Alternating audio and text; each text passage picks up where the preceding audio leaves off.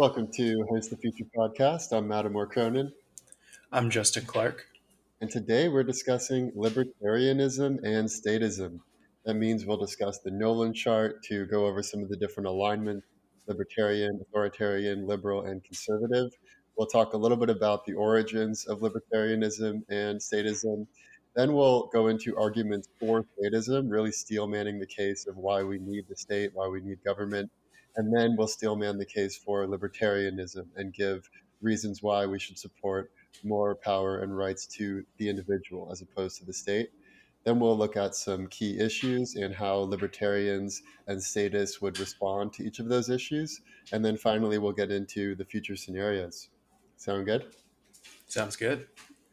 Awesome. So let's start with the Nolan chart. This is a famous chart developed by the guy who started the Libertarian Party in the United States in 1971, right after we went off the gold standard. And for those who are just listening, you can see that at the top of the chart, there is libertarianism at the very top center. The bottom center is authoritarianism. On the left is liberalism, and on the right is conservatism. And then you have a box in the middle, which is centrism. And I've noticed that in our own political discourse in America, we spend a lot of time talking about the liberal conservative divide and that spectrum, but there's almost no attention given to the libertarian authoritarian spectrum. And I find that it's actually much more important how someone stands on the libertarian authoritarian spectrum versus how they stand in the liberal conservative spectrum as far as predicting what their beliefs are and what sort of policies they would support. hmm So maybe Yep. you want to give a brief overview of each of these segments and how you would describe them in short. The name sort of speaks for itself in a way, but with authoritarianism, I generally think of it as a more centralized control, and libertarianism is a little bit more on the a lot more on the decentralized control. And of course, there's a spectrum here. We have the right now the society what we're living in is somewhere in between, right? We have some things that are a little bit more on the centralized control realm, like the police departments, and we have the fire departments that are more in the centralized control. And then we also have a free market to an extent, where there's debates about how efficient the free market is in some parts of the world. But it's, again, we're on a spectrum. So Yeah.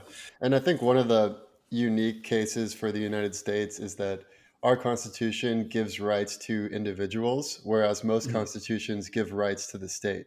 And they tell mhm, they basically limit what the people can do, whereas our Constitution limits what the government can do.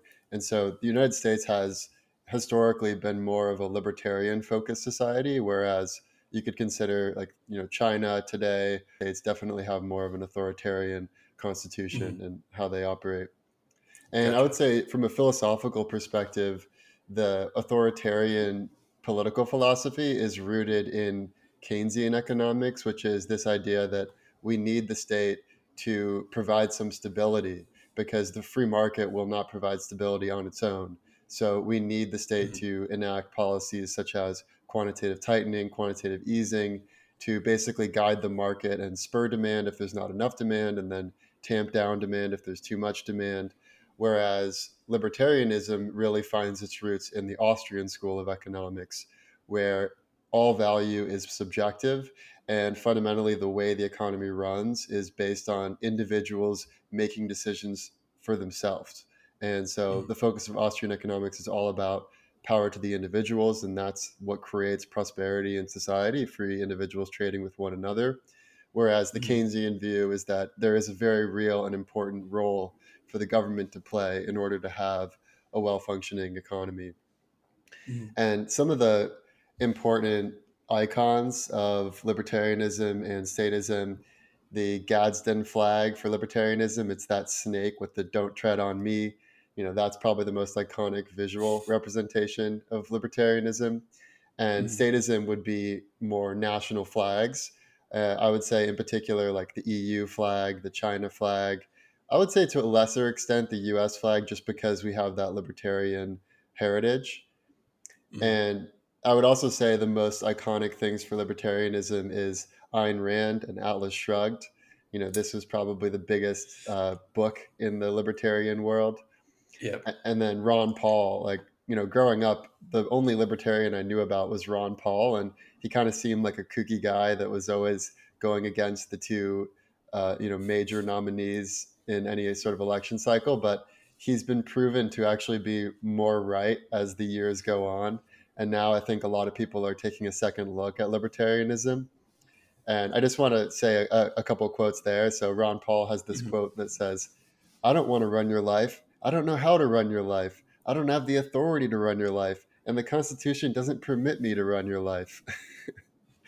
and, and then Ayn Rand had a similar famous quote where she says, "When you see that in order to produce, you need to obtain permission from men who produce nothing, when you see that money is flowing to those who deal not in goods but in favors, when you see that men get richer by graft and by pull than by work, and your laws don't protect you against them but protect them against you, when you see corruption being rewarded and honesty becoming a self-sacrifice, you may know that your society is doomed." So you can see the Atlas Shrugged view of the world is very much that the state is getting in the way of free people producing the wealth and prosperity that society depends upon. Mhm. So I would say that's kind of a nice overview of the two different sides of the spectrum, statism and libertarianism. And now maybe we can start by steel manning the arguments for statism. Why do we need government? Why can't we just all live in a laissez-faire type of society where there is no government? Yeah, I mean, right now I think it seems, at least it seems obvious to me that there are some things that the free market just doesn't really take care of the same way that a more centralized and statist approach would take care of it. And kind of like I said earlier, the police departments and the fire departments around the US are, it's more of a socialist type of thing where the government is controlling these entities. And I can't imagine a world, at least with the current technology, where libertarianism can provide those kinds of services in the same way that a more centralized method can. Now, I think that as we project out into the future, we can talk about how different technologies might enable this kind of more decentralized thing, the decentralized services. But for now, it's like there are definitely some things that it seems like a more centralized and coordinated approach can tackle the problems a little bit better.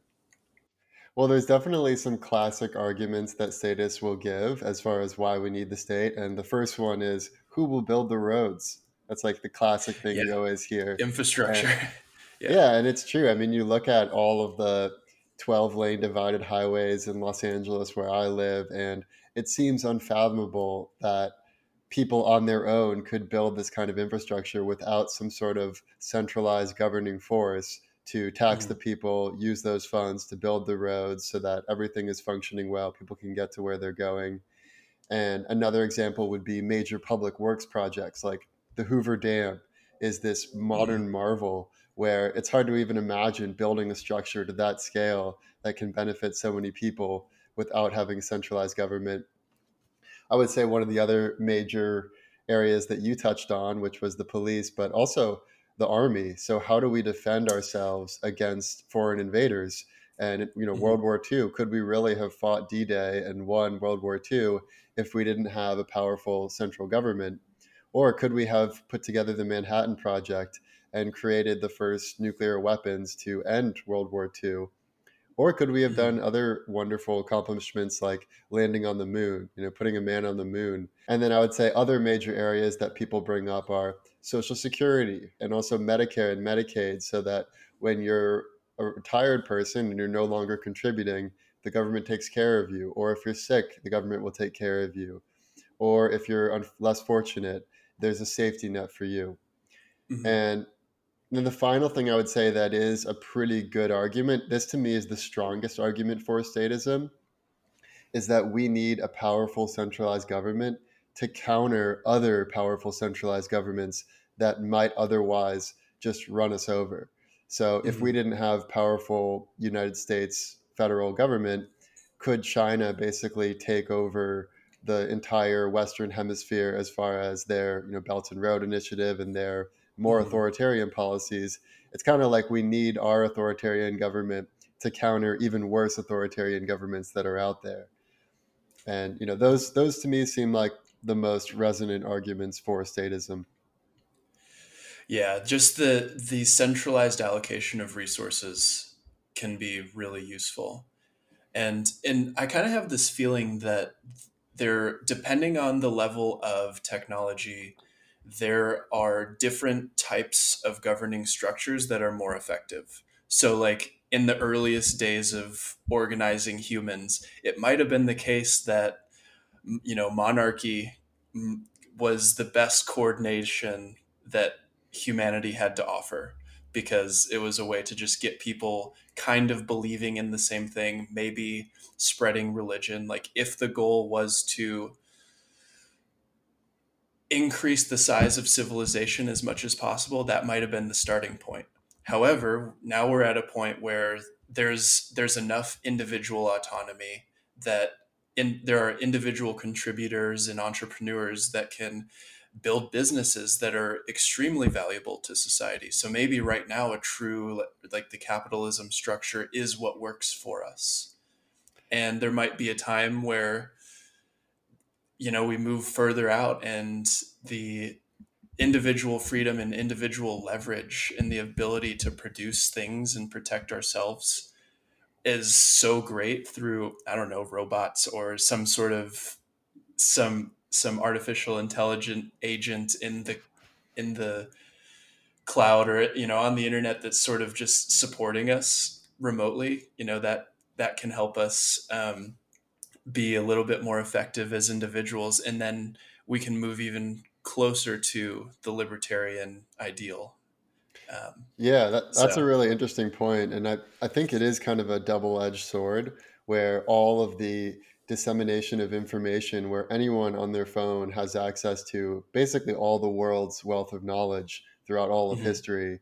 And not only that, but they can instantly see news that's happening on the other side of the world. So whereas in the past it might have made sense to have all of the messengers would send messages to the king, and then the king would decide mhm, what was best for his kingdom, and then slowly the information would disseminate to all the plebs who were subject to that king.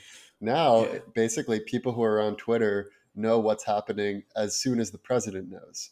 So it's a mhm, fundamentally different type of environment, but mhm, that type of intelligence can be used both to liberate individuals in sort of a egalitarian Bitcoin type of society, or it mhm, could be used to fully command and control individuals, like we're seeing with the Chinese Communist Party and mhm, the surveillance states that is emerging not only in China but in other places as well, like North Korea and mhm, other countries. But now I think it's good to give the steelman argument for libertarianism. So we heard a lot of arguments for why the state needs to exist. The state needs to build the roads, needs to create an army to defend us, needs to initiate major public works programs like the Hoover Dam and putting a man on the moon. What are the arguments for libertarianism? And I can maybe start this off, and then you can mhm, add some thoughts. So mhm, there's this famous meme, which is up until 1913, Americans kept all of their earnings. Despite that, America still had schools, roads, colleges, railroads, subways, an army, and a navy. Tell me again why taxes are necessary. Before the Federal Reserve was created in 1913, America was going just fine. In fact, we called it the Gilded Age at the time. This was when there were all mhm, the major railroads, all of this innovation, steel in Detroit, cars, the Model T, Ford, all of these major industries that created the success that America then enjoyed, beyond 1920s, up until today, was rooted in this rugged individualism and in not having a major centralized government. And there were, in fact, no income taxes, no property taxes, no sales taxes. Literally the only taxes we had at the time were tariffs on imports. So we had import taxes, which favored American domestic manufacturing, but everything worked fine. We had roads, we had railroads, we had armies, firefighter, and it seems hard to imagine how that was possible.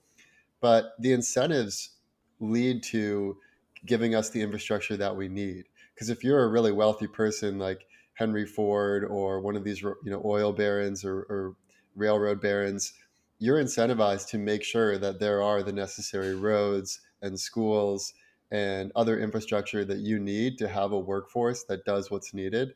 You don't Mhm. necessarily need the federal government for that. With this structure, I was wondering where the funding comes from. So like if we have Henry Ford and Carnegie and the tycoons of those eras, did the US government provide a lot of the funding for their projects, or was it like where did they make the money?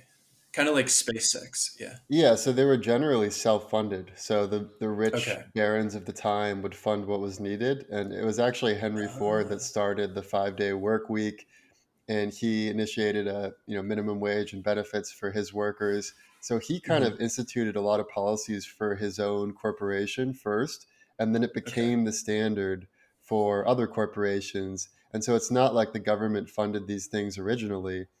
It's more just Mm, that the government has taken over those roles as time has gone on. And I would say the single biggest difference is that before the Federal Reserve was created in 1913, mm, everything the government did was funded from taxes. So you'd have these import taxes and a few other small taxes that would fund any sort of program the government was running. Whereas after 1913, now the Federal Reserve could print money out of nothing, thus stealing from everyone who holds dollars by inflating the currency and thus devaluing the purchasing mm, power of their dollars that they hold in order to fund all of these programs. And so you never usually hear about why did the Great Depression happen in the 1930s, but the mm, reason it happened was because the Federal Reserve had warped the free market incentives from the time it was created in 1913 until the Great mm. Depression. And if the Fed had never been created, it's highly, highly unlikely we would have had any kind of Great Depression thereafter. So, I mean, we can get into the arguments of does centralized monetary policy provide stability or does it actually accentuate instability? I would argue that it accentuates instability. Yeah, at least like long-term stability. There might be this like illusion of stability in the short term, but like is it actually a robust system, or does it just inevitably go through boom bust cycles? Exactly. Like one person called it, it's the Elvis diet, where to get up in the morning he needs stimulants. When he was in his later career and he was Yeah. addicted to drugs, he needed stimulants to get going in the morning, and then he would do his shows, do his performances, and then in the evening he needed downers to be able to fall asleep at night. And that's obviously not a healthy way to live. And that's pretty Mhm. much how our economy has run since the Fed was created is you stimulate, stimulate, stimulate during the Great Depression and Great Recession and the Mhm. post-COVID recession, and then you tighten, tighten, tighten, and have these downers to create a new depression or recession as soon as things start to pick up. And so it's this Mhm. intense yo-yoing that really is not something we experienced under the gold standard. It really is something that became much more prevalent under the fiat standard of Mhm. 1913, and then especially after 1971 when we went off the gold standard entirely. Mhm. But And oh yeah, go ahead. well, I was just going to give some numbers to really paint this picture. So the cost of living in 1938, a new house was $3,900. A new car was $860. The average rent was $27 per month, and Harvard University was only $420 a year. So this just shows that if there wasn't centralized monetary policy and the ability to print money out of nothing in order to fund the various projects that the government thinks are important, we would actually have lower costs than what these numbers are. So a new house today would be less than 3,900 because over time technology pushes prices down.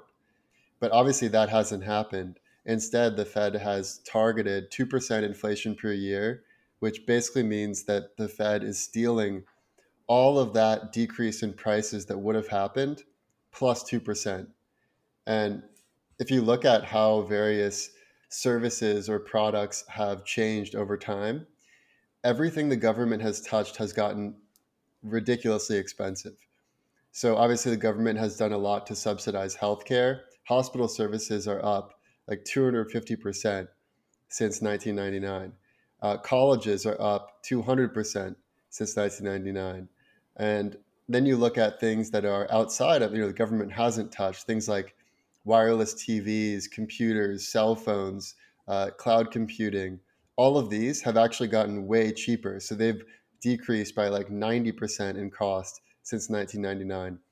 So the libertarian argument is that while it may sound nice that the government funds these various programs to help out what the government thinks is most important, it actually Mhm. ends up being far worse outcome because you're basically warping the free market so that they no longer have to charge a fair market price. They'll charge whatever the government is willing to pay. And so the prices just keep Mhm. going up and up and up because they basically have no risk of downfall. They're too big to fail. Yeah. And it's just it adds a huge inefficiency to the market. And it, like, when you add that much money, there are inevitably grifters that, there's just all these middle layers that have been added to society, to the to markets, to just economies in general, where you have rent seekers and that kind of position themselves between the people with the money and the people producing things. And that kind of environment doesn't lead to efficient markets, which is the ideal that, Ayn Rand talks about. So it's hard to say what the ideal trade-off is here between, where should how much money should the government be spending on things, because like even SpaceX, isn't most of their income from like government contracts? It's like an efficient use of government money in a way, whereas like you're not making the government the producer, but it doesn't seem like there's as many middle layers between the government dollars that are spent on space travel and exploration as there is with NASA, because we can just see how expensive it is to send a rocket to space if you go with SpaceX or anything else, right? Like the privatized method just seems to work because the individual at the helm of that private company is way more incentivized to cut costs as much as possible and innovate as much as possible. So, like, Yeah, no, that's a good point. yeah. And SpaceX is an interesting case because basically NASA had become an organization that was unable to actually do anything innovative after, the 1960s, Hmm. 1970s, and it took a private corporation like SpaceX to actually pick up the baton and keep moving society forward as far as exploring space, creating a colony on Mars, creating renewable rockets. And you're Hmm. right that SpaceX didn't do it entirely on its own. It did get some support from the government, just like Tesla Hmm. also got some support from the government. But I think it's a little bit unfair to use that against SpaceX or Tesla because that's Yeah. the market they exist in, right? And Hmm. there is no purely free market anymore. It's becoming more and more of a command economy where the government is the main buyer. And so, therefore, it's not as important that you create a wealth generation machine that is well run and actually creates a profit. It's more important that you get brownie points from the government and that you do what the government likes. So Hmm. it's more of a status game now than a wealth creation game. Hmm. And and I think that to consider like whether this is a good or a bad thing, I think it's really important to look at the numbers because numbers don't lie. Like you can't spin numbers as much as you can spin other narratives. And Hmm. there was recently a viral video of Stan Druckenmiller, one of the most famous, well respected investors, was talking about how much national debt we've accumulated. And just to pay the interest on the debt is now almost as expensive as our defense spending. So I'm sure you've seen lots of charts of how much America spends on national defense, which is like Mhm. basically as much as like the next 10 countries combined. And now just the interest on the debt that America holds is almost as much as defense spending. And Stan Druckenmiller said by 2027, the interest expense alone on the debt eats all healthcare spending. By 2047, it eats all discretionary spending. So that means by 2047, the entire government budget that we have today will be spent on the interest on the debt. Not even paying back the principal, but just the interest on it. Oh, that's insane. And then, so another argument, or I guess a rebuttal that libertarians would have to status is that, one of the biggest arguments is that we need a powerful government to defend ourselves in the case of war, especially a world war.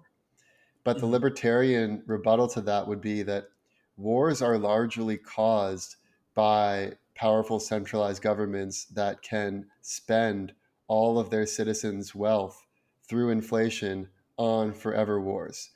And if you look at the Mhm. various debt bubbles that have occurred, they all occur at the same time when there's world wars. So the last biggest debt bubble was World War II. We're now getting up to a similar level of debt to GDP ratio.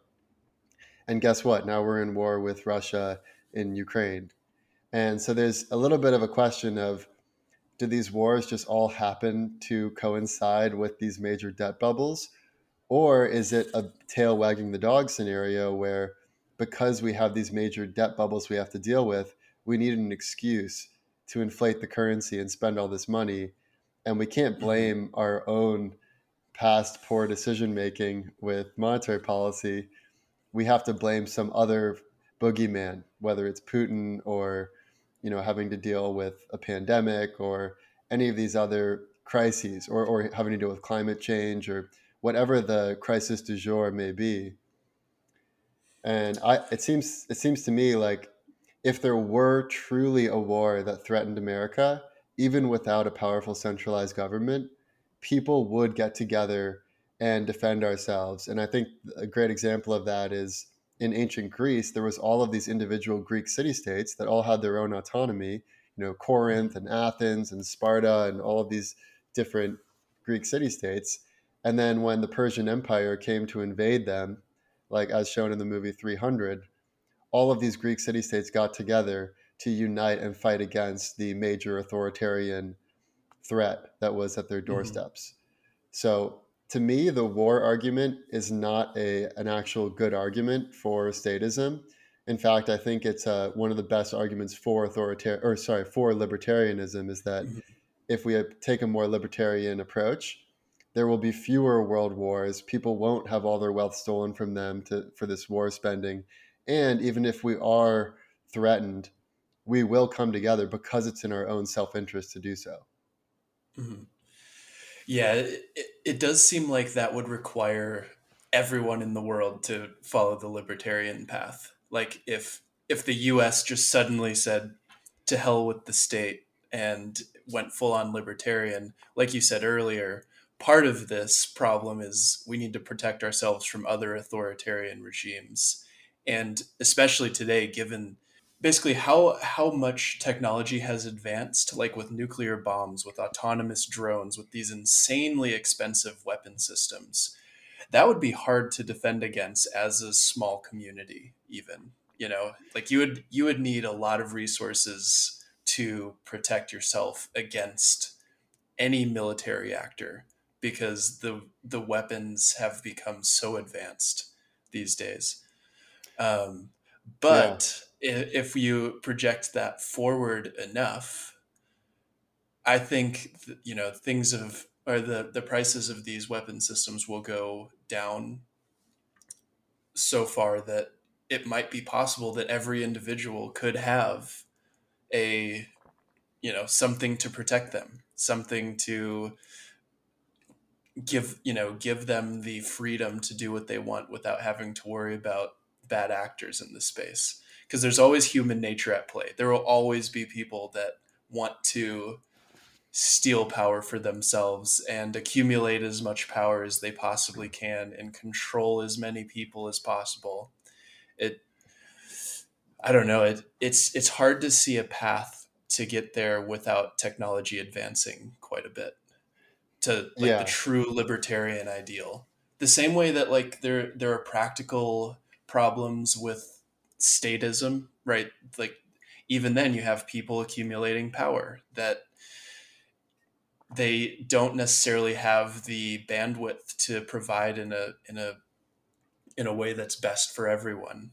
Like there's just when so many people are involved, it uh, seems to be the way that we go is just some people accumulate power and some people are kind of like you said the plebs, you know, the people that are just kind of at the whims of the people with the power, whether that power is through wealthy individuals who started really strong companies. What, you know, I still feel like that's, I would rather live in that world where we have people that are actually in the arena doing things instead of bureaucrats behind closed doors making all the decisions. Um, so, yeah, totally. I think you brought up another really interesting thing, which is the libertarian stance on guns and defense. And so now let's talk about how libertarians and statists would treat different issues. So let's take the okay. issue of gun control first, because you brought that up. So Mhm. the classic statist take on gun control is guns are so dangerous. We have to get rid of these assault rifles. We have to get these weapons of war off the street. There's been too many school shootings. You know, when will there be enough bloodshed where we finally say enough is enough, no more guns? And it's really interesting that people never seem to realize that they're only advocating for civilians not to have guns. They're not advocating for police or FBI or CIA or ATF or any of these other agents of the state to not have guns, right? So really Mhm. it's civilian disarmament. Gun control is civilian disarmament. It's not gun control for the state and the agents of the state. It's only gun control for law abiding citizens.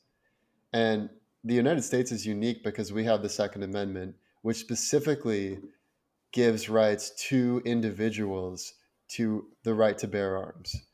And this is because our founding fathers could see way back before that we could very easily run into another scenario, just like how the British were oppressing us and our rights. We could have a Mhm. new authoritarian government suppress the rights of individuals if individuals didn't have the right to bear arms against that authoritarian state. Mhm. And so I used to be more on the gun control side because I bought the argument that, A, it's more for our safety. But once you look at the examples of history of, you know, for every quote unquote mass shooter who's just a, you know, crazy, depressed, mentally unwell person who goes and shoots up a school or something, there are thousands of people who have died at the hand of the state from coordinated genocides, coordinated wars, from mass starvation at the behest of the Mhm. state. So the ratio of people who've died from individual criminals to people who have died at the hands of one state or another, it's got to be at least like 100 to 1 or 1,000 to 1. Yeah, I mean, the numbers are probably staggering. I would be interested to see several orders of magnitude, is what I would guess, is how much more dangerous or, you know, how much, yeah, how much worse the state is in that regard. Just innocent lives lost at the hands of the state has got to be a lot, a lot Yeah. more. And so the libertarian stance on guns would be any guns that the state is allowed to have, individual law abiding citizens should be allowed to have. And Mhm. I pretty much agree with that myself. I think obviously there are some corner cases, like once you talk about nuclear weapons and things like that, Mhm. then you definitely need a certain level of expertise. But even in those cases, I don't see why you couldn't have a really competent private organization as opposed to the state. And the only reason for the state to be the sole group that has that power is if you think the state is more ethically and rationally able to coordinate than a private institution. And I don't quite see why the state is more trustworthy than a private institution. Um, Yeah. The one thing I would say there is like with a private institution, there there would be people at the bottom that don't get coverage. I'm assuming everyone would have to pay for this private institution for coverage. Or like is there some way that we could go that private institution route where everybody has some form of service? And maybe there is a way where it's like not necessarily being paid with dollars. Maybe it's something else, like living in a certain part. Like there are regions controlled by private protection agencies. I don't know. What do you think? Like how? What about the people at the bottom? Like, can everybody get yeah. access So to this kind of thing? so first of all, I would say for most people at the bottom, there's no reason why anyone would attack them with a nuclear bomb, right? It's you only are generally going to want to use that kind of level of weapon against another powerful authoritarian state. So your average pleb living in Costa Rica, is not really under any risk of being bombed or having, Yeah. hypersonic weapons launched at them. So it really is uniquely a risk for other powerful states that threaten the power dominance of another powerful state. And so I could see Mhm. one way where it could evolve over time is, for instance, Apple and Google and some of these major tech companies, they have huge headquarters and they have major server farms, and they need to Mhm. protect those because there is a risk that maybe, China or Iran or someone would try to bomb all of the Google servers or Apple servers or something like that.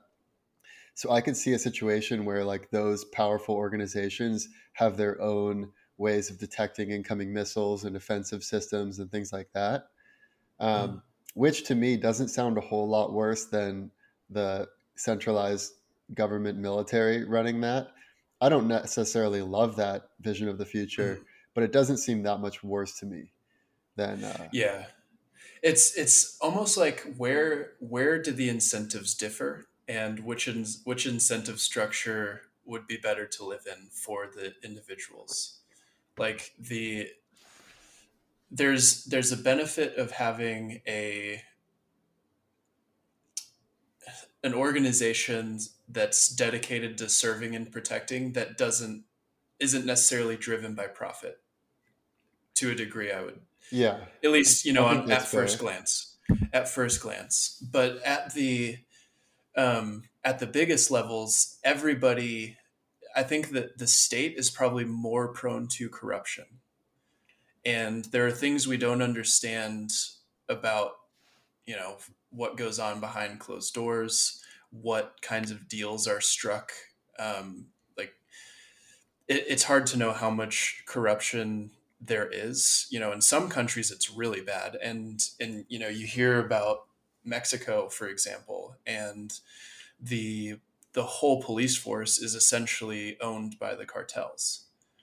And that's the kind of system where it's it seems like there's this illusion of having safety with the state run departments and protection, but ultimately the end result is all of the interests of the cartels are what's being protected. And if if the people are protected in some cases, sure, as long as they're compliant with the ideology of the cartels and the whims and strategies that they're going for. So Yeah, I totally. think that it just depends on what kind of incentive structure there is. And monetary policy is a huge aspect there. It's almost like that's fundamental. Right. And And I think you get at something really important, which is that when the intention of the state is morally sound, then mhm, it does have the moral high ground. And people who fight on behalf of the United States also have a reason to fight for it because you're fighting for freedom. You're fighting to make sure that East Germany doesn't fall under authoritarian communist rule. You're Hmm. fighting for something very real, fighting so that people Hmm. don't get put into a gas chamber, right? Like that is a case where the state is very much in the right, and I agree. It's better to have that than to have just mercenary soldiers that are only doing it for money. But I Hmm. think one of the things that's happened over time is that since we have moved towards the petrodollar system in particular, so after Nixon took the US off the gold standard in 1971, you could no longer convert your dollars into gold. Then they basically switched to having, okay, but you can only buy oil with dollars. So it was kind of like dollars were backed by oil.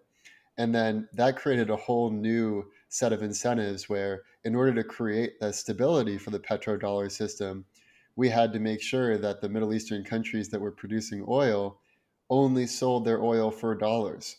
So a lot of the wars in the Middle East were really fought to stabilize the petrodollar system. They weren't Hmm. really fought because Saddam Hussein was a horrible dictator, which he, very well may have been. But the real Hmm. reason we invaded the Middle East is to make sure that he only sold oil for dollars. Same thing with Muammar Gaddafi. He was trying to sell his oil for gold and create sort of like a new African currency backed by gold. And so that was threatening the stability of the petrodollar system. And we're seeing today that the army, the U.S. military forces are having a really hard time recruiting members because there is doesn't seem to be a moral high ground anymore. I mean, obviously, we Hmm. talk about how bad China is or how bad Putin is, but it doesn't seem like the wars we're fighting recently are really about liberation. They're really more about maintaining the stability of the dollar's dominance in the world. Yeah, it is interesting to think about, and maybe a little scary to think about how deep U.S. hegemony actually runs. Just if you look at how many countries the U.S. occupies and how dominant we've been, it almost seems like the military is a means of enforcing the U.S. reserve currency, like you were saying. Yeah, and But that's also makes it very fragile because we're getting so mhm, overextended that mhm, all of a sudden, if the debt bubble bursts, it's kind of like the late Roman Empire where it had spread itself so thin, expanding and mhm, expanding and expanding, and it had to pay for all of these soldiers and military outposts all throughout the Roman Empire. That as soon as the economy started to collapse and they had introduced more silver and copper into the gold coins, so they weren't worth as much, the soldiers stopped being willing to fight, and they actually for some period of time they paid them in salt because it was more stable than paying them in huh, these devalued coins. So that's where the term it's worth your funny. salt comes from. And but Mhm, eventually they just could no longer manage all of this bloated bureaucracy, and that's when the Roman Empire broke up. And it feels like mhm, we're at a similar point now where there's so much debt burden and things are breaking so quickly in the fiat petrodollar economy. And already Russia's been kicked off of SWIFT. Already China's kind of working on their own currency system outside of the US with their Belt and Road Initiative. The pieces are already starting to break.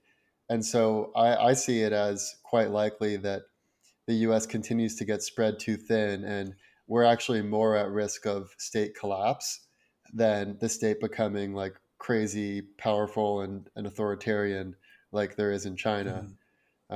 But from a libertarian perspective, maybe that's a good thing, and maybe that provides the new beginning that we need to create the next cycle where we can Yeah, I level up mean, if you humanity think again. about yeah, if you think about ecosystems or biological systems in general, they're a healthy process that takes place, and we've talked about this, in a previous season.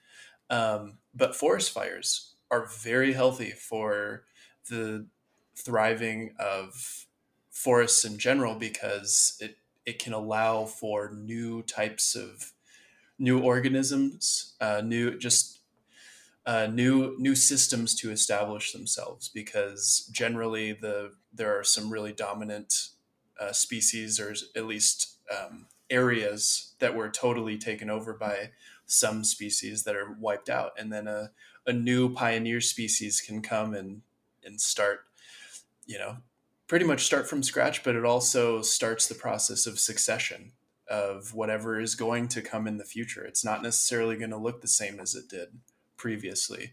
And that's a good thing for a robust system. Whereas right now, it seems like we're just stretching the current system as far as we possibly can, and it can't go on forever. That's just not the way that they work. And if Yeah, part of me has that thought, and then part of me has the thought of like, well, maybe we have the leverage now. Maybe it's possible for the US, given how fast information can travel, given how dominant they've been in a time when technology has provided insane leverage and capabilities. Maybe like we are positioned in a place where, when I say we, I mean the United States. Like the United States is in a place where maybe they can hold on, because the gap between the United States and all other countries might be that great. It's hard to say like how strong and embedded the US is in the global ecosystem. yeah, um, totally. And I think we're seeing that right now play out with the dollar milkshake theory, which is this theory that as the dominoes start to fall, as the global debt burden becomes so great, and there's just not enough dollars around for the countries that need it, the dollar strengthens relative to all other fiat currencies. And we're seeing that really intensely right now with Europe, where all these European currencies are falling as the dollar. Energy is going way up. Like in Germany, it's like up a crazy amount. And same thing with other countries all around the world, where basically the dollar is the top of this pyramid. Some would call it a Ponzi scheme of all the fiat currencies. And so as the other currencies fail, people still need dollars because that's what all the debt is denominated in. And so the dollar actually has been strengthening over and over. And I think the key change that's happened since 2008 is in 2008, there was a housing bubble. And basically, rather than actually let the zombie corporations fail, so that, like you said with the forest example, we can allow a small brush fire to occur so that the health of the forest is maintained. Rather than mhm. allowing that to happen, we basically bailed out all these zombie corporations that really shouldn't have been surviving anyways. And by doing that, we moved the debt crisis from the housing industry to the sovereign level. So now it's basically the US that has all of the debt risk and all the other sovereign countries that also have debt risk rather than just any one industry like the housing industry. And so Mhm. we're going to see the next step is sovereign defaults, like other sovereign nations defaulting. But you're right that the US will likely be the last one, if not, one of the last ones to still be standing. And then, so the big question is, what do these other sovereign nations do as they start to collapse? Do they then just hop on the CBDC bandwagon and they basically become like give up their own sovereignty to become a vassal of the U.S. or whoever's really running CBDCs, or do they say, hey, let's get out of this whole fiat debt system and let's go to a Bitcoin standard, or let's go to back to a gold standard, or let's create a commodity backed currency because we're Russia and we have a lot of oil, or Mhm. whatever each individual country may be. And that's going to be the really interesting thing to see play out is how do these nation states respond to the collapsing house of fiat cards.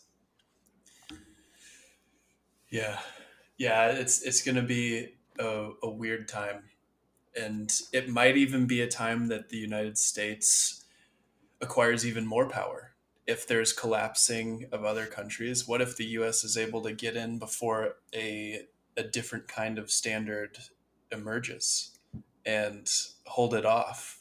Um, I have, a preference for the more decentralized system, of course, but the US and these other countries that have a real stake in the current system are not going to go down without a fight.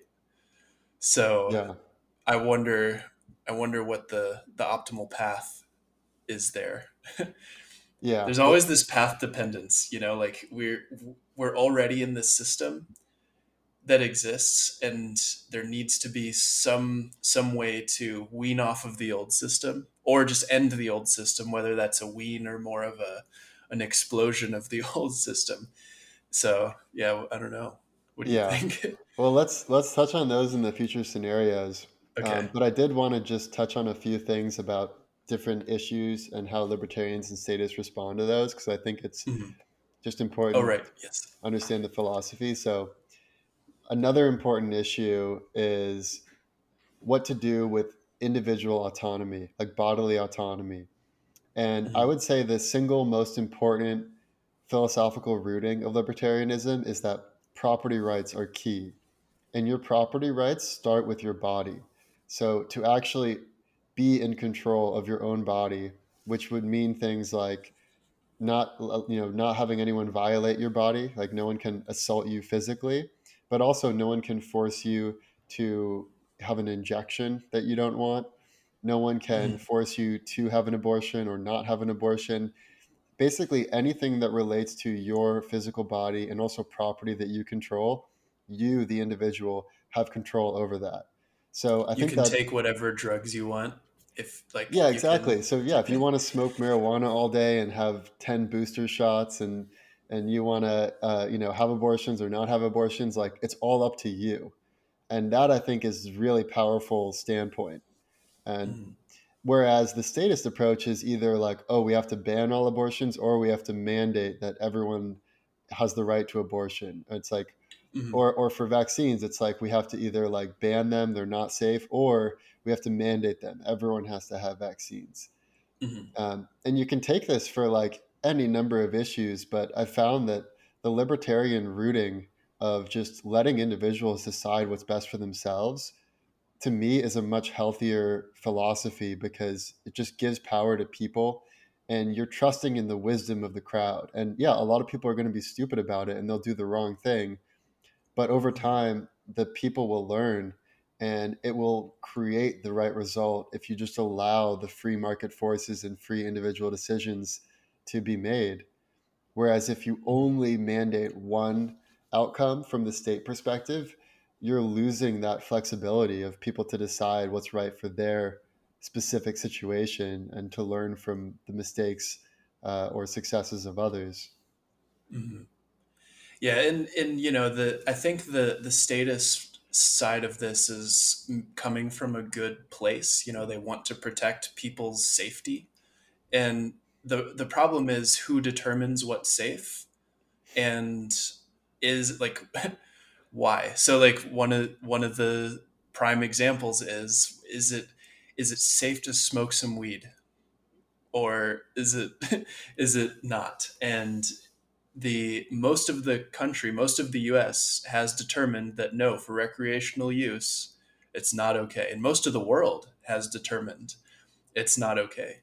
But where is this, what is this based off of? There are definitely some studies that show that there are harmful effects, but there are far more harmful effects of drinking alcohol. So like who's deciding what is more dangerous for the individual, and why can't we decide for ourselves what kinds of risks we want to take? Of course there's quality control. That's a big thing that regulation is probably important for. But This also gets into the yeah. incentives of government, which are fundamentally Hmm. different than the incentives of individuals. Hmm. Because most people like to think that the government just does what is best for everyone from just a safety and health and well being perspective. But the reality is, government does what's best for itself and maintaining its own profitability and survival. And so, like the marijuana example is great because marijuana is basically an open source plant. Like you can't really own or patent marijuana. It's just something Hmm. like they literally call it weed because it'll grow from the cracks of concrete. It's like very resilient. And Hmm. So, and whereas you take something like opioids, which can be patented, and the state can regulate and tax them and make a ton of money from opioids. And opioids are way more harmful than marijuana. But guess what? The Mhm. state loves opioids and loves to have people have prescriptions to these, and so they can regulate and tax them and earn an income. And by the way, it kind of keeps people like mellow and not as rebellious. Mhm. Whereas like You more don't think recreational much. drugs, Yeah. yeah, like any of the psychedelics or marijuana, it's like the state has nothing to gain and it kind of loses the control that it has by allowing those things to freely flourish. Mhm. So it doesn't always do what's best for people. It really does what's best for itself in the case of whether it's guns or recreational drugs or any number of these issues. Yep. But now, yeah, maybe now it's good to go into the future scenarios. So let's start with the worst case scenario. Worst case scenario. What is the worst case scenario from a statist perspective first? So I think the worst case scenario from from the status perspective is something along the lines of a 1984 where it's a total surveillance state. Everyone is controlled almost entirely by the state, and what is okay and not okay is determined by the state. Essentially, it is the true opposite of libertarianism, and also the people in power do not have good intentions and they're bad actors. So this isn't to say that every pure statist future is a bad one, but Yeah, there when you have complete control by people that are in it for accumulating power for themselves, that's where I see the worst case scenario panning out, where nobody has any freedom and you can't think what I mean, thought crimes is ultimately like the worst thing I can think of for this sort of scenario. If you can't just have thoughts that are different from what the state wants, that that just seems like a horrible outcome. But then you also have the situation of like, if that was imposed on us right now, obviously we know what it was like to have freedom, at least to a pretty reasonable degree. And what about the future generations? What if this worst case scenario makes people believe that this is the best for them? And again, it's like a 1984 scenario where you have children turning in their parents for thought crimes, for um, for it eating just eating it too much meat or using too much gasoline or saying using the wrong pronoun or like any number yeah, of things that are your perceived shower as was a little too long. exactly. Yeah, you've exhaled too much CO2 for your allotment today because you were working out hard. Yeah, But but they might think it's great. The children that were raised in that environment might feel like they have purpose to serve the state. but yeah, but yeah. from like a total objective standpoint and moral standpoint, I think that's it irks me to think of a future like that. It makes me cringe when I think of that being a possibility, because it's not a future where I think we're living up to the full potential of humanity. I think you can't reach the full potential of humanity in that kind of environment. Right. Right. It's almost like rather than having all of these individual neurons in a neural net deciding what's best on an individual level, you just have Hmm. one mega neuron that tells all the other neurons what to do, and it becomes almost like a hive mentality or like a Yes. hive system. And I was reading this article about, who killed more, Hitler, Stalin, or Mao, and it goes through the numbers of how many people died through starvation and warfare and all of the purging of dissidents and Mhm. things like that. And the reality is that a communist dictator or a fascist dictator is really like the same outcome. So oftentimes today you'll hear people who are on the left say, "Oh my gosh, Trump is a fascist," or "This person's a fascist. We got to take down all these fascists." And then you'll have people on the right saying, "Oh, Biden's a communist or Hillary's a communist. We got to get rid of these communists." And to me, it's just so ridiculous. It doesn't matter whether you're a fascist or a communist. It's like if a boot is stepping on your head, it doesn't matter if it's a blue boot or a red boot. It's like you're still getting stomped on.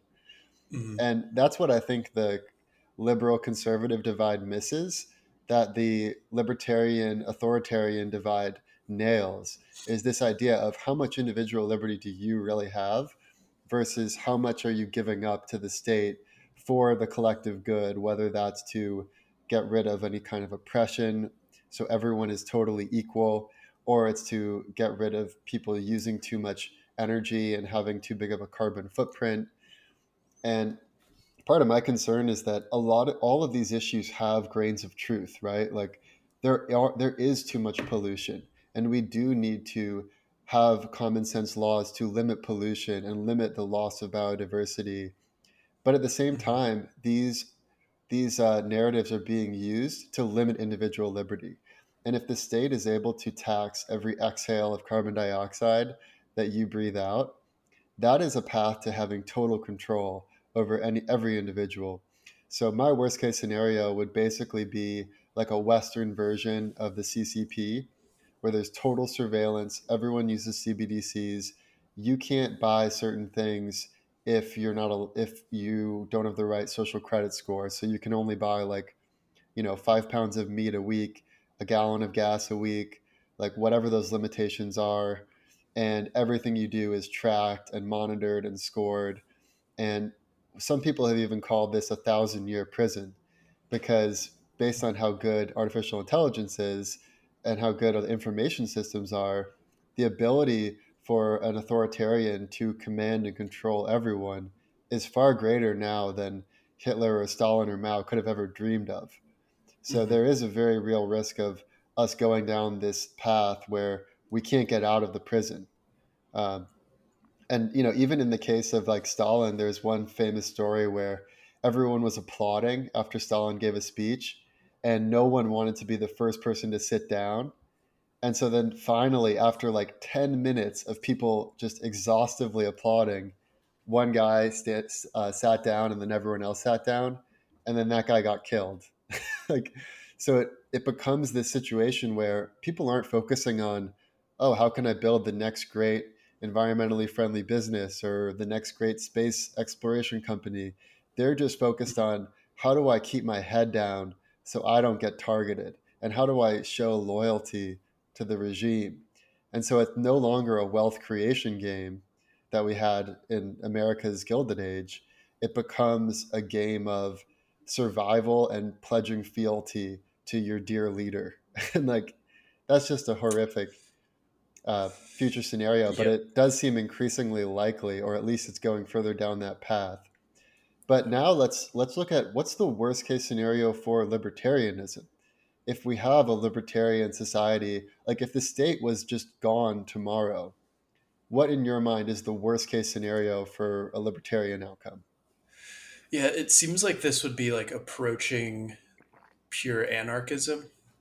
Hmm. Um, and that's not to say that, anarchism is bad in its entirety, but the worst case here would be we have every man for themselves, and I think what that would lead to is a point where nobody sees the bigger picture. There's no entity removed, or there's nothing big enough and removed enough to see the externalities caused by certain certain transactions, right? Like the success of a lot of businesses today are coming at the expense of just like development, like new development in, I mean, the example that I always go to is when we're in a situation where it is more profitable to tear down the Amazon rainforest and plant farms of monocrop palm for palm oil and whatever else can come from that. We're not in a good place, and I could see that going to the extreme where it it would turn into this environment where it's all about resource extraction and the incentives are not aligned to the point where externalities are just like they're always thought of as externalities, like they're never priced into whatever production is happening. And Yeah, like a tragedy I of the worry, commons. yeah, I feel like we're going down that path to an extent. um but also like we kind of have to, because there are so many humans to feed and to we need to support 8 billion humans right now, and by default there's going to be some natural environment destruction. So that it comes at the cost of the robustness of the overall system if it's every man for themselves, if there's no Yeah. like guiding principle. The Now, same way that our bodies work well with when we have sort of at least our genome and our some biological fundamental biological processes that keep us in place. Like we need an overarching system to kind of keep things safe, but that doesn't necessarily need to be through centralization. Well, I'm getting into some different yeah, scenarios, yeah. but But yeah, one yeah. thing just on that point you made is that there is very much this prominent argument now that if we let things just run laissez-faire, everyone can use whatever resources they want, we would basically strip out all natural resources and the human population would grow beyond the carrying capacity of Earth. And then that would Mhm, lead to a major population decline and disaster. mhm, The one counter to that is if you look at the actual birth rates and the mhm, demographics, we are arguably entering a period of depopulation already because so mhm, few people are giving birth in, especially in Western Europe and North America and most of the quote unquote first world countries. We're seeing massive declines in birth rate. And Elon Musk even had said recently that he thinks declining birth rates are the single greatest challenge.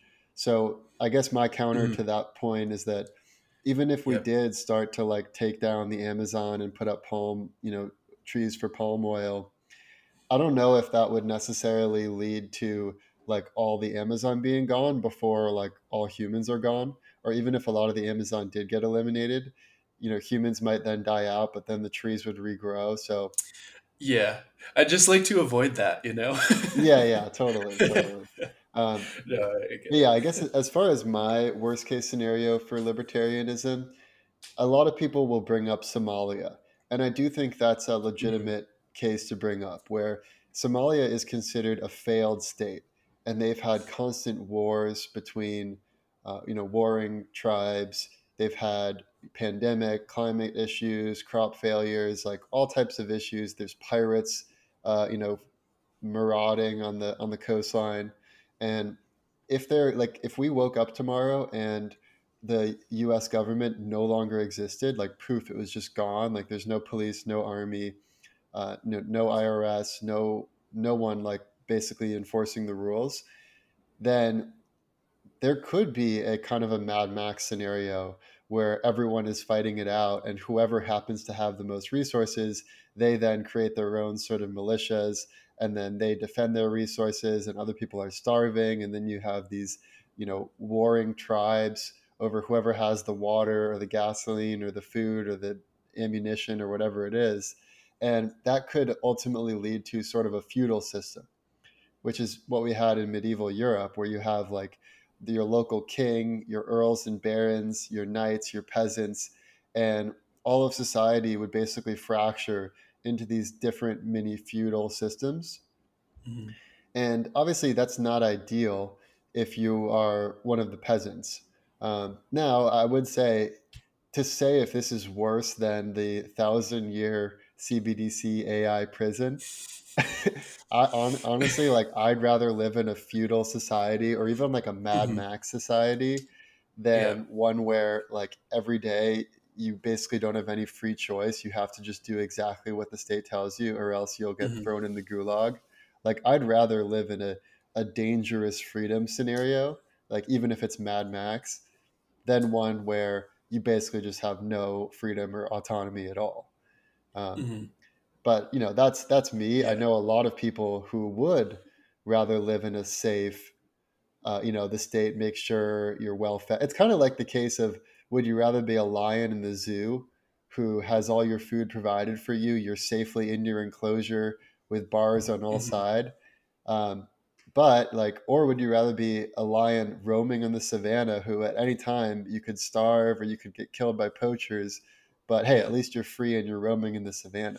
Like I'd rather be Hmm. the free lion than the caged one, personally. Yeah. Yeah. It's the thing about the dangerous life is like I'm totally with you. I'm totally with you. I would rather live in a dangerous free society. And the only thing there is like it kind of exacerbates the meritocracy of libertarianism sort of embodies is like if if you are not a capable individual, it would be very hard to live in one of those environments, and there would be a lot of death and destruction if you were not a capable individual. You know, if you couldn't protect your loved ones, if you couldn't protect yourself, first of all, you know, it would just lead to a potentially dangerous scenario. But it just it could be really nice to if you were maybe not on the spectrum of wanting to really take care of your day-to-day living and existence and protecting yourself, like you said, you just live in your own little bubble and are blissfully unaware or just don't really question the the prison that you're in. You just kind of let it happen. So I just could see Yeah. why people would be drawn towards that. Yeah, and that's why it probably would devolve into some form of feudalism. Because if Hmm. you're not self-sufficient, you'd need to latch on to someone else who was. Yep. And Yep. it's there's obviously pros and cons to that. Yep. But now let's get into the best case scenario. Best case scenario. So let's start with the best case scenario for statism. Okay. I'll start it off and Yeah. say that the ideal scenario from a statist point of view is you have a philosopher king. You have someone like Marcus Aurelius or Alexander the Great or Hmm. one of the other good Roman emperors who basically, because they are so philosophically sound, ethically minded, rational, and wants what's best for the people, they can basically make the hard decisions for their people and usher in a form of a utopia under their guidance and under their rulership. And Hmm. we have had some great presidents in the past that have sort of taken on the philosopher king rule. I mean, even George Washington, you could say, but I would say like it's fundamentally has been very limited in American history. So I think probably a better example would be something like the Roman Empire or the great Chinese dynasties in Hmm. the past. Or there are some examples of great rulership. Um, and obviously, there's a lot of downsides and things I could say, but I guess I'll leave it Hmm. at that. And do you have any other thoughts of like the best case scenario for statism? Yeah, it would be um, sort of like a benevolent dictator AI sort of situation where the state is a super intelligent, you know, Hmm. AI of sorts that has sensory mechanisms to like all over. You know, it can sense the individual freedom. Again, this is like this might sound a little dystopian, but it's all about the intentions.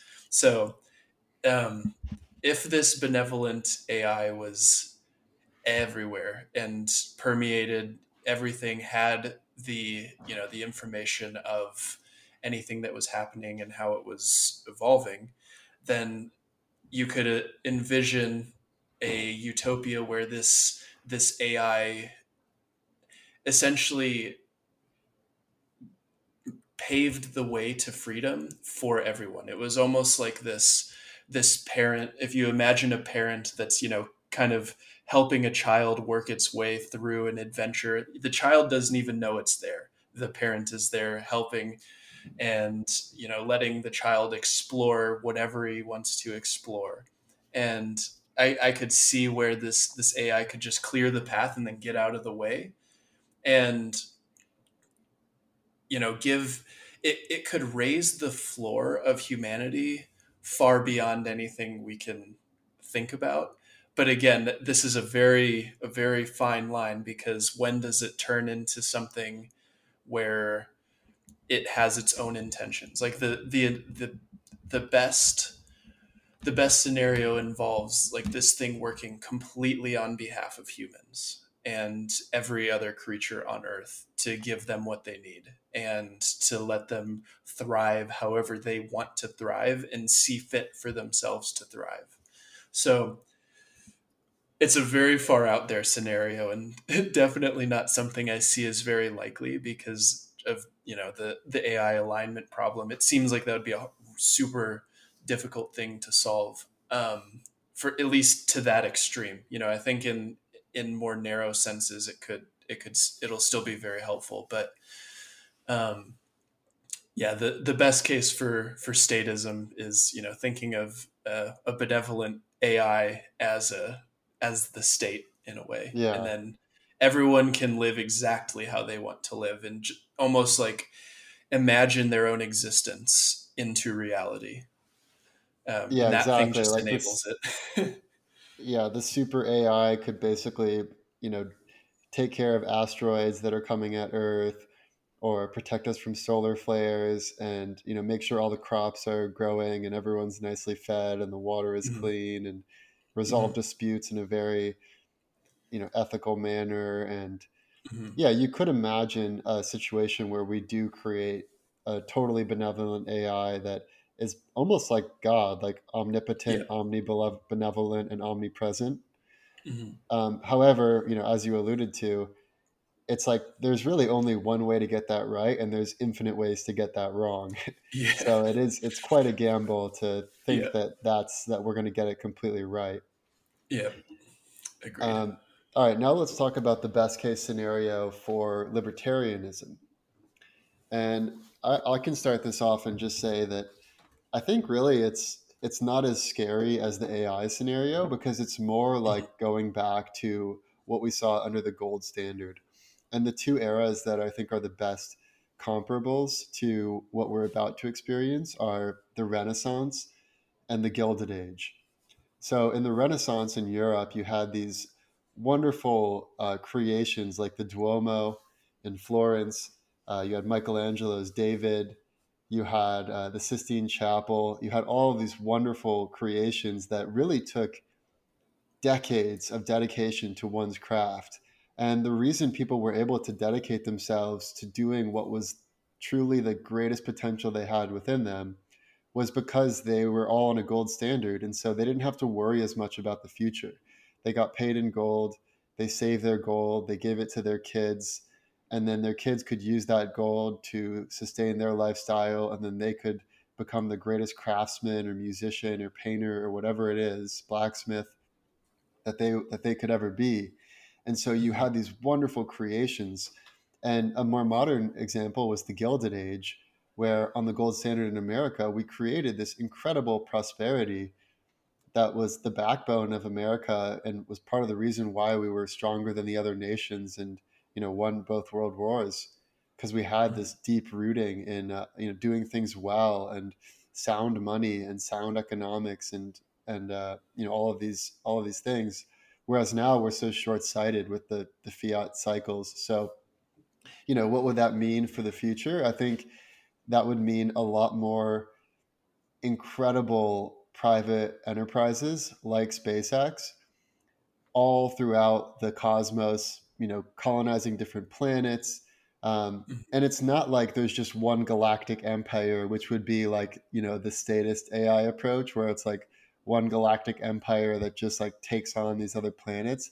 It would more be like the Republic in Star Wars, where you Mhm. have all different free individuals who decide of their own volition, hey, my dream is to go, create my own colony on this moon orbiting Jupiter. Mhm. Um, or things here on Earth, like people creating underwater cities like Atlantis, or incredible things in microbiology or computer science or simulations. But it would all be based on what different individuals want to do. And in some ways, it's almost like tapping into that same wisdom that the AI statist approach is trying to tap into, but it's more like tapping into the inner wisdom of people and like what they feel Mhm. like they should do in their own life. Mhm. And I'm much more bullish on this outcome. And I think now that we have Bitcoin and we have separation of money and state, and people don't have to depend on the state for storing their value, and they can store it more like gold, as Mhm. in the Renaissance and the Gilded Age. I see this as obviously a much better outcome, and more likely to be a good outcome than the best case Mhm. scenario for statism. Yep.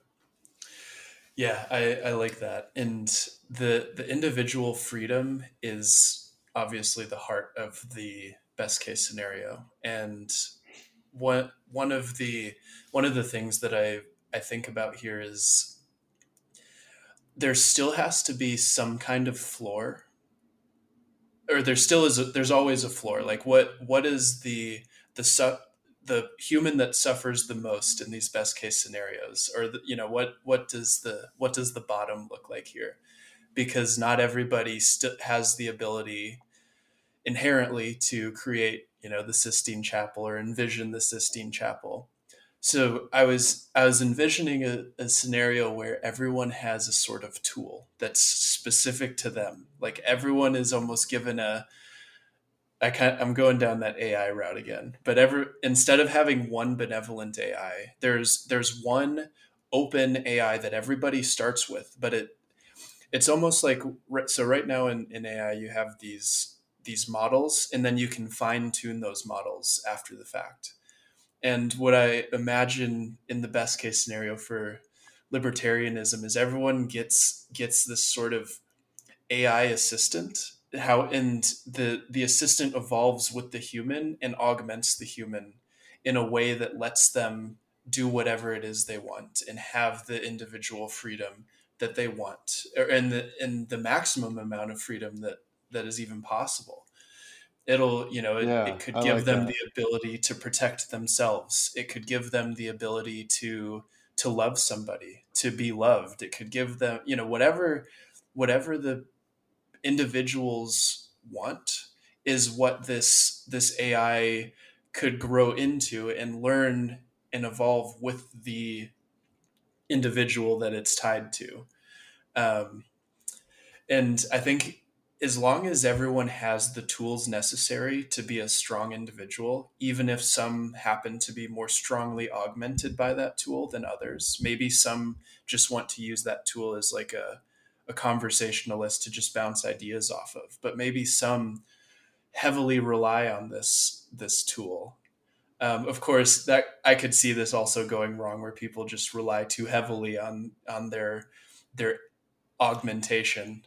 But if it is technically a part of them, it evolved with them. It is technically them in a way. Yeah, and that would have more checks and balances too, because uh, it wouldn't be like one just dominating. And mhm. but yeah, I really like that vision. It'd be kind of like everyone's Master Chief, and they have their Cortana helping them Yeah, around. exactly. Okay, sweet. Well, let's bring it home with the most likely scenario. Most likely scenario.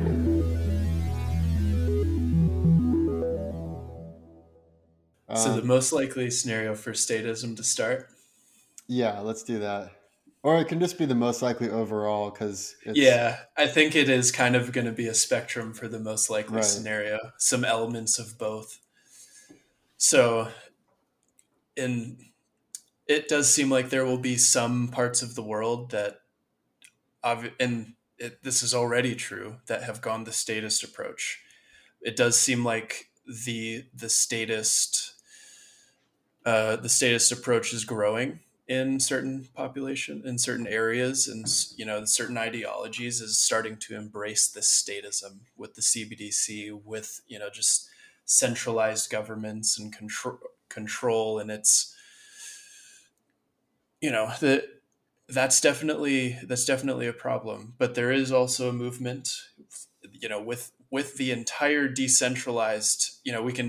We can discuss the merits of the different cryptocurrencies, but Bitcoin is the big one that can handle the this a new world where it it embraces libertarianism, I think, and it embraces the sort of decentralization that we're going for. So it's going to be a battle.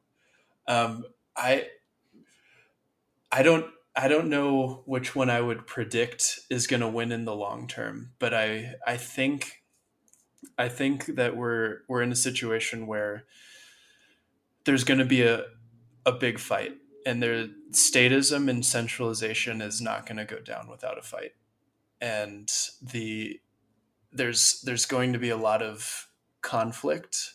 But I think the more paths there are to a decentralized world, the more likely it is that we can move down that path in a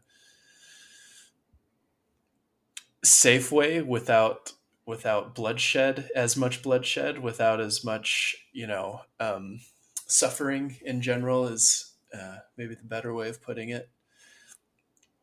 So I don't know. I'm Yeah. curious what your thoughts are.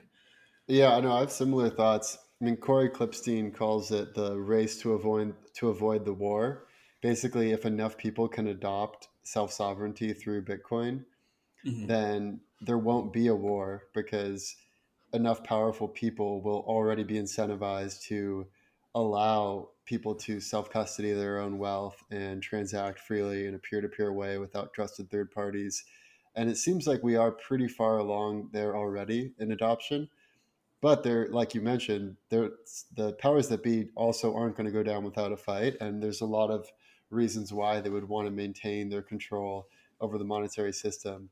And Hmm. I would say, just to a larger, the larger trend here is that statism and libertarianism can kind of be thought of as a cycle where there's peak centralization whenever there's a great reset, and then it becomes more and more decentralized until the whole previous system breaks down, and then it gets bundled again into a new system. And so you see this in the rise and decline of empires. And so Hmm. you could consider, like, after World War II, we had the New World Order, we had peace, prosperity, and productivity. Then you start to have this major bubble, big wealth gap, big debt burden. Then all of a sudden things burst, the system starts to break. You try to save the system by printing money and credit and imposing more strict rules. Eventually you have wars, debt restructuring, and then a total collapse, and then the new world order starts over again. Hmm. And so I think that's what's likely to happen. And I think the way that it plays out is really everyone is going to have a decision to make. And if you don't make a decision, the default decision is you go with the CBDC authoritarianism. Like, if you Hmm. keep all your money in stocks and bonds, like the 60/40 portfolio, you don't self custody any like gold or Bitcoin on your own. It's all just held in these third party institutions that are at the behest of the state.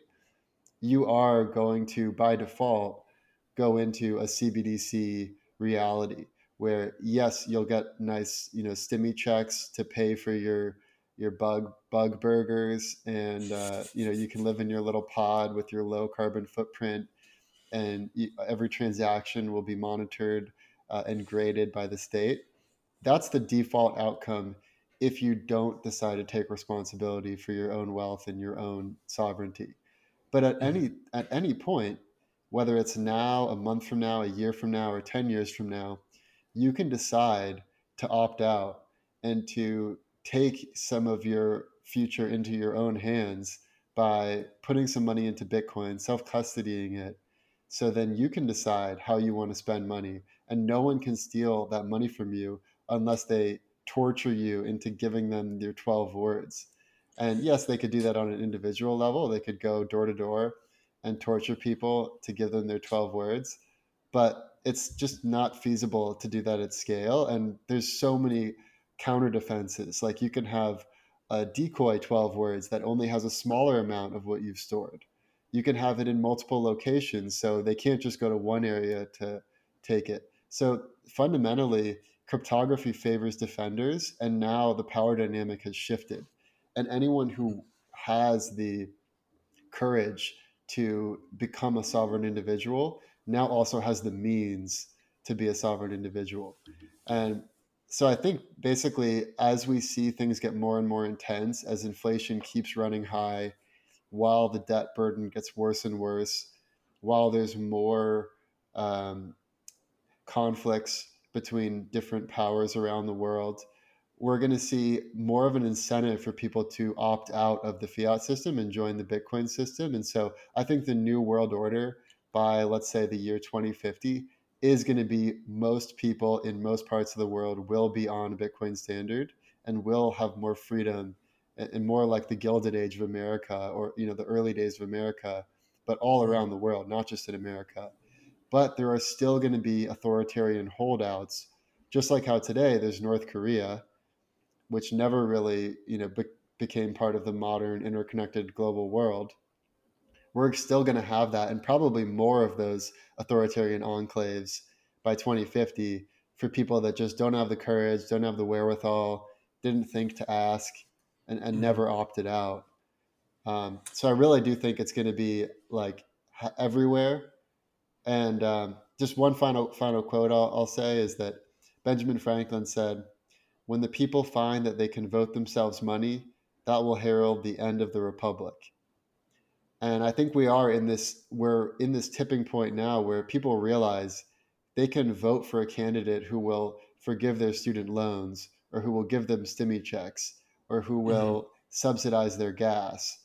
And once you start to go down that path, that's going to be the end of the system, because you're breaking all the free market incentives that created the prosperity we have today. And there's no longer an incentive to create a new oil company if all your profits are getting stolen. And so I think we are pretty much in the ninth inning here. And, it could still take another 5-10 years, but it seems to me like the age of fiat is ending, and the age of multiple different currency systems, whether it's Bitcoin, whether it's like a lot of Bitcoin standard countries or some that are commodity backed or gold backed, like it's very clear that the global system of finance is fracturing. And now I think every nation and every individual is going to have to make a decision. Do you want to take responsibility and go the libertarian path of self-sovereignty, or are you too afraid and you'll just go the default path of authoritarianism because it's safe, it's what you know, and you can't handle the responsibility of keeping your own wealth and maintaining your own security? Yeah, I think it's going to be difficult for some people, because people in general tend to not want to think about that stuff. But the better tools that exist that allow people to do this in the easiest way, that's the path. That's the path to get there. Awesome. Well, I think that's a good place to end it. Thank you all for tuning in, and we'll see you next time. The past, the present, and the future. Our computer is picking up a strange signal. The past, the present, and the future, baby. What's the world coming to? The past, the present, and the future. The past, the present, and the future, baby.